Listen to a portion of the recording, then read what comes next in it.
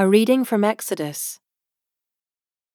Then the Lord said to Moses, Go into Pharaoh, for I have hardened his heart, and the heart of his servants, that I may show these signs of mine among them, and that you may tell in the hearing of your son and of your grandson, how I have dealt harshly with the Egyptians, and what signs I have done among them, that you may know that I am the Lord.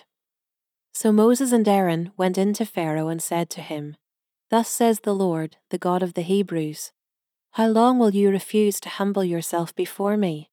Let my people go, that they may serve me. For if you refuse to let my people go, behold, tomorrow I will bring locusts into your country, and they shall cover the face of the land, so that no one can see the land. And they shall eat what is left to you after the hail, and they shall eat every tree of yours that grows in the field. And they shall fill your houses, and the houses of all your servants, and of all the Egyptians, as neither your fathers nor your grandfathers have seen, from the day they came on earth to this day. Then he turned and went out from Pharaoh. Then Pharaoh's servants said to him, How long shall this man be a snare to us? Let the men go, that they may serve the Lord their God. Do you not yet understand that Egypt is ruined? So Moses and Aaron were brought back to Pharaoh, and he said to them, Go serve the Lord your God. But which ones are to go? Moses said, We will go with our young and our old.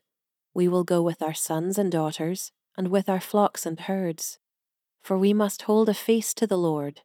But he said to them, The Lord be with you, if ever I let you and your little ones go. Look, you have some evil purpose in mind. No, go, the men among you, and serve the Lord, for that is what you are asking. And they were driven out from Pharaoh's presence. Then the Lord said to Moses, Stretch out your hand over the land of Egypt for the locusts, so that they may come upon the land of Egypt, and eat every plant in the land, all that the hail has left. So Moses stretched out his staff over the land of Egypt, and the Lord brought an east wind upon the land all that day and all that night. When it was morning, the east wind had brought the locusts. The locusts came up over all the land of Egypt and settled on the whole country of Egypt. Such a dense swarm of locusts as had never been before, nor ever will be again. They covered the face of the whole land, so that the land was darkened, and they ate all the plants in the land, and all the fruit of the trees that the hail had left. Not a green thing remained, neither tree nor plant of the field, through all the land of Egypt.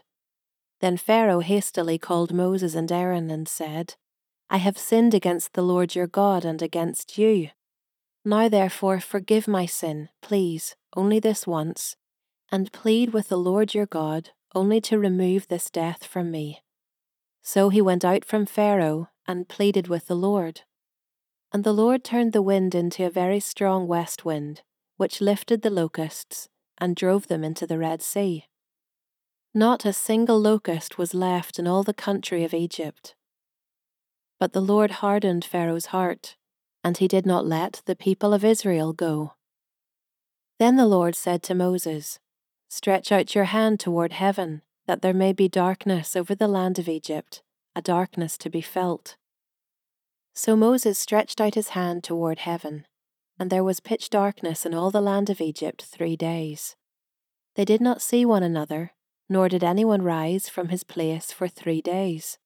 But all the people of Israel had light where they lived. Then Pharaoh called Moses and said, Go, serve the Lord, your little ones also may go with you. Only let your flocks and your herds remain behind. But Moses said, You must also let us have sacrifices and burnt offerings, that we may sacrifice to the Lord our God. Our livestock also must go with us. Not a hoof shall be left behind. For we must take of them to serve the Lord our God, and we do not know with what we must serve the Lord until we arrive there. But the Lord hardened Pharaoh's heart, and he would not let them go. Then Pharaoh said to him, Get away from me, Take care never to see my face again, for on the day you see my face, you shall die." Moses said, "As you say, I will not see your face again." A reading from Luke. There were some present at that very time who told him about the Galileans whose blood Pilate had mingled with their sacrifices. And he answered them, "Do you think that these Galileans were worse sinners than all the other Galileans because they suffered in this way? No, I tell you, but unless you repent, you will all likewise perish. Or those 18 on whom the tower in Siloam fell and killed them, do you think that they were worse offenders than all the others who lived in Jerusalem? No, I tell you, but unless you repent, you will all likewise perish." And he told this parable. A man had a fig tree planted in his vineyard, and he came seeking fruit on it and found none. And he said to the vine-dresser, "Look, for 3 years now I have come seeking fruit on this fig tree, and I find none. Cut it down. Why should it use up the ground?" And he answered him, "Sir, let it alone this year also, until I dig around it and put on manure. Then if it should bear fruit next year, well and good, but if not, you can cut it down." Now he was teaching in one of the synagogues on the Sabbath. And behold, there was a woman who had had a disabling spirit for 18 years. She was bent over and could not fully straighten herself. When Jesus saw her, he called her over and said to her, "Woman, you are freed from your disability." And he laid his hands on her, and immediately she was made straight, and she glorified God. But the ruler of the synagogue, indignant because Jesus had healed on the Sabbath, said to the people, "There are 6 days in which work ought to be done. Come on those days and be healed, and not on the Sabbath day." Then the Lord answered him, "You hypocrites, does not each of you on the Sabbath untie his ox or his donkey from the manger and lead it away to water it?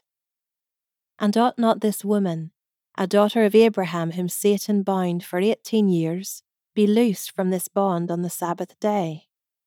As he said these things, all his adversaries were put to shame, and all the people rejoiced at all the glorious things that were done by him. He said, therefore, "What is the kingdom of God like? And to what shall I compare it? It is like a grain of mustard seed that a man took and sowed in his garden, and it grew and became a tree, and the birds of the air made nests in its branches." And again he said, "To what shall I compare the kingdom of God? It is like leaven that a woman took and hid in 3 measures of flour until it was all leavened." He went on his way through towns and villages, teaching and journeying toward Jerusalem. And someone said to him, "Lord, will those who are saved be few?" And he said to them, "Strive to enter through the narrow door, for many, I tell you, will seek to enter and will not be able. When once the master of the house has risen and shut the door, and you begin to stand outside and to knock at the door, saying, 'Lord, open to us,' then he will answer you, 'I do not know where you come from.' Then you will begin to say, 'We ate and drank in your presence, and you taught in our streets.' But he will say, 'I tell you, I do not know where you come from. Depart from me, all you workers of evil.' In that place there will be weeping and gnashing of teeth, when you see Abraham and Isaac and Jacob and all the prophets in the kingdom of God, but you yourselves cast out. And people will come from east and west, and from north and south, and recline at table in the kingdom of God. And behold, some are last who will be first, and some are first who will be last." At that very hour, some Pharisees came and said to him, "Get away from here, for Herod wants to kill you." And he said to them, "Go and tell that fox, Behold, I cast out demons and perform cures today and tomorrow, and the third day I finish my course. Nevertheless, I must go on my way today and tomorrow and the day following, for it cannot be that a prophet should perish away from Jerusalem. O Jerusalem, Jerusalem, the city that kills the prophets and stones those who are sent to it.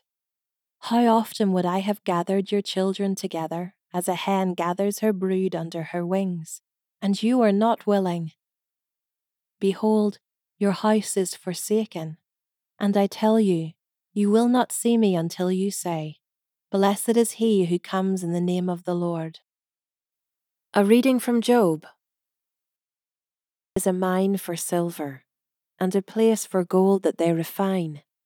Iron is taken out of the earth, and copper is smelted from the ore. Man puts an end to darkness, and searches out the farthest limit, the ore in gloom and deep darkness. He opens shafts in a valley away from where anyone lives. They are forgotten by travellers. They hang in the air, far away from mankind. They swing to and fro. As for the earth, out of it comes bread, but underneath it is turned up as by fire. Its stones are the place of sapphires, and it has dust of gold. That path no bird of prey knows, and the falcon's eye has not seen it. The proud beasts have not trodden it, the lion has not passed over it.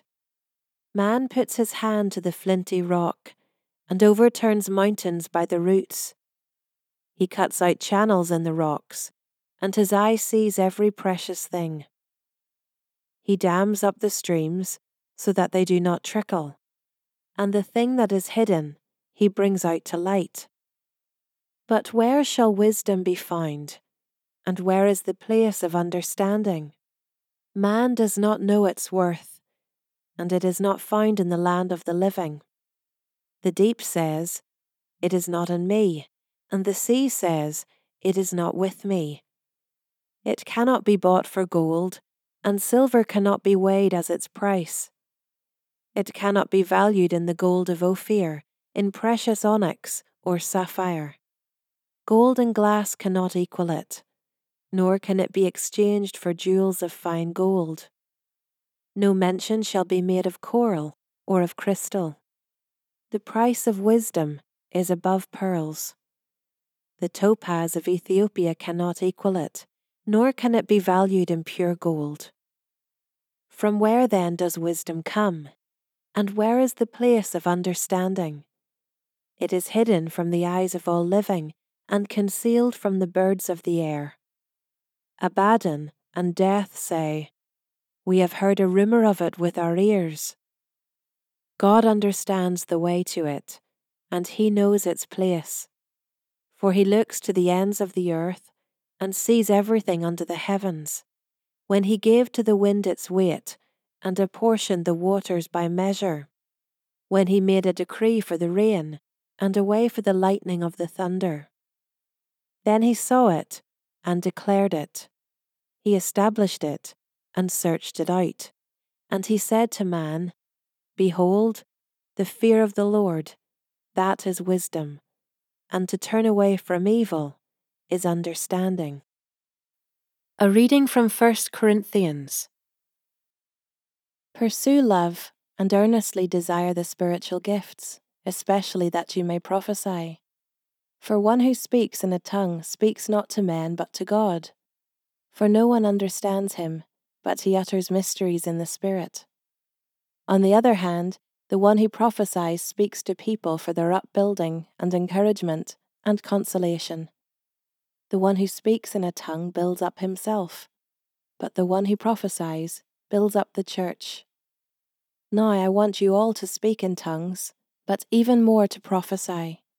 The one who prophesies is greater than the one who speaks in tongues, unless someone interprets, so that the church may be built up.